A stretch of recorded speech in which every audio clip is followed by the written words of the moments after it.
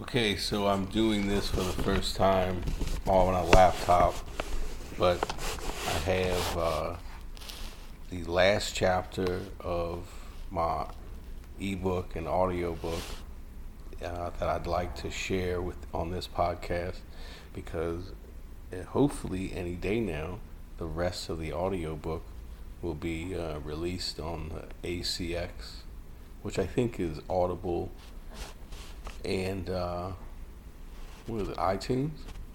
I could be wrong. So I made this free account.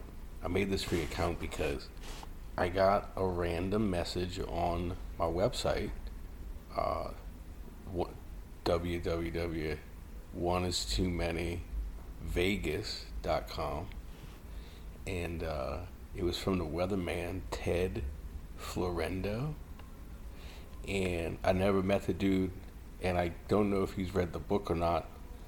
And it could be fake. It could totally be a fake message, and I'd be cool with that because even if it's being fake, it's motivated me to do this. He just said, "Hey, this is Ted Florendo with CBS. Have you ever thought about doing a podcast?" And now it's Friday at 7:00.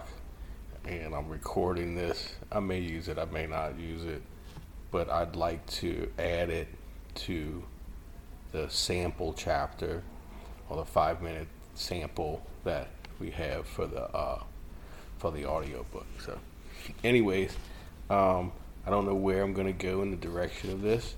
I'm going to maybe every week or so put a chapter out there and keep it open to questions or comments or dating advice. I've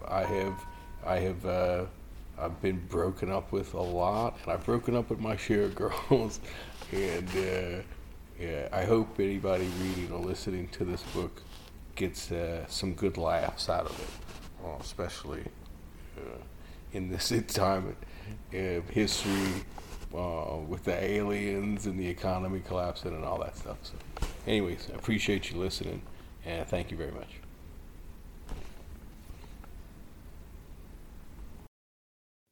Chapter 16, Skittles and Starburst. With a handle in your hand, Steely Dan. September 30th, 2011 was the last night I had a drink, and it's part of the reason I keep claiming to be so damn lucky. Thank you for reading this far. You want to know how drunk I was? 3 days before I quit drinking, I went to the emergency room because I hadn't taken a dump in 5 days. I flew from Vegas to NOLA for my goddaughter's birthday party, drank like a fish, smoked like a chimney, and ate a dozen po' boys that weekend.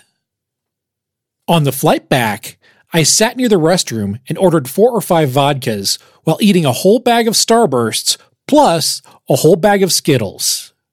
I got back to Vegas on Sunday night. By Thursday evening, I still hadn't taken a dump, and I started to get nervous. I had convinced myself that my constipation was the result of eating all those candies on the plane. I didn't know what else to attribute my lack of bowel movements to. I only imagined globs and globs of chewed up Skittles and Starbursts stuck in my butthole, preventing me from taking a crap. When I got to the emergency room, the nurse handed me the clipboard to sign in. The first question asked why I was there, and it was embarrassing. I blanked. I think I put upset stomach on the line and filled out the rest as fast as I could before handing it back to the nurse. I sat back down in the empty waiting room, dying for relief, and expecting someone to come around the corner clowning me for the upset stomach. Since the place was mostly empty, the nurse called my name quick, opening the automatic double doors, welcoming me to the back. She took my temp, blood pressure, height, weight, and asked me all the usual initial questions, appearing sympathetic to my pain. By this point, I had ballooned up to 235 pounds, from the 195 when I got married 4 years before. I didn't initially blame the weight on drinking bottles of flavored vodka every night, but I should have. I should have known I had a bad problem when I kept pissing on myself, but I didn't. I'd already been roofied and rolled by the escorts by this time and didn't stop. When the doctor came to see me, he closed the door and introduced himself with a fist bump, which was cool with me. He asked what was wrong, and I told him I hadn't taken a dump in nearly a week and was worried. He looked confused, so I explained how the last dump I took was in the NOLA airport on Sunday. Then I grabbed the 2 for $8 special in the gift shop and ate a whole bag of Skittles, followed by a whole bag of Starbursts on the plane, and was wondering if that could be clogging me up. He started laughing at me, but tried not to make it too obvious when he realized I was being sincere. He jumped up to grab some gloves and asked me a few questions, taking back control of the conversation. Do you smoke cigarettes? Yes. How often? About half a pack a day, maybe a pack a day on the weekends. Do you drink? Yes. How often and how many? Every day. I own bars on the Strip, probably 4 or 5 a day. How much water do you drink a day? Whenever the ice melts. Do you eat fruits and vegetables regularly? No. What did you have for lunch today? Bacon cheeseburger with cheese fries and extra mayo. When's the last time you had a salad? Last week or 2 weeks. When's the last time you drank some water? He told me to roll on my side and pull my pants down while he stuck 2 fingers of his gloved hand in my ass before I said stop. He dug around a second or two, and I was ready for him to stop, but I wanted to take a dump. He joked and said he couldn't find the Starburst blocking me up, and I should take a few days off the booze and drink only water. He also suggested I eat more vegetables and fruits and quit the cigarettes.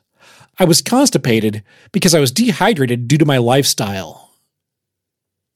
3 days later, I jumped a Porsche Cayenne off the end of Las Vegas Boulevard because I thought I was getting on the interstate. I was accelerating, thinking I was on the on-ramp, but was actually driving south towards the end of the Strip. The state trooper said all 4 tires had left the ground for 72 feet after I crashed through the barricade where Las Vegas Boulevard ends. The fucked up part was my buddy had gotten me a room at the M Resort for one of the many charity events our daiquiri bar co-sponsored. We gave enough money to get a table near the front, our logo on all the banners, and a suite so I didn't need to drive home. I always took advantage of these events, ate, and drank my ass off because that's what they're meant for. I took it too far that night. I tried to kill myself and failed. When I finally met with the state trooper to fill out the report, he gave my best friend the DVD with all the pictures he took the next morning.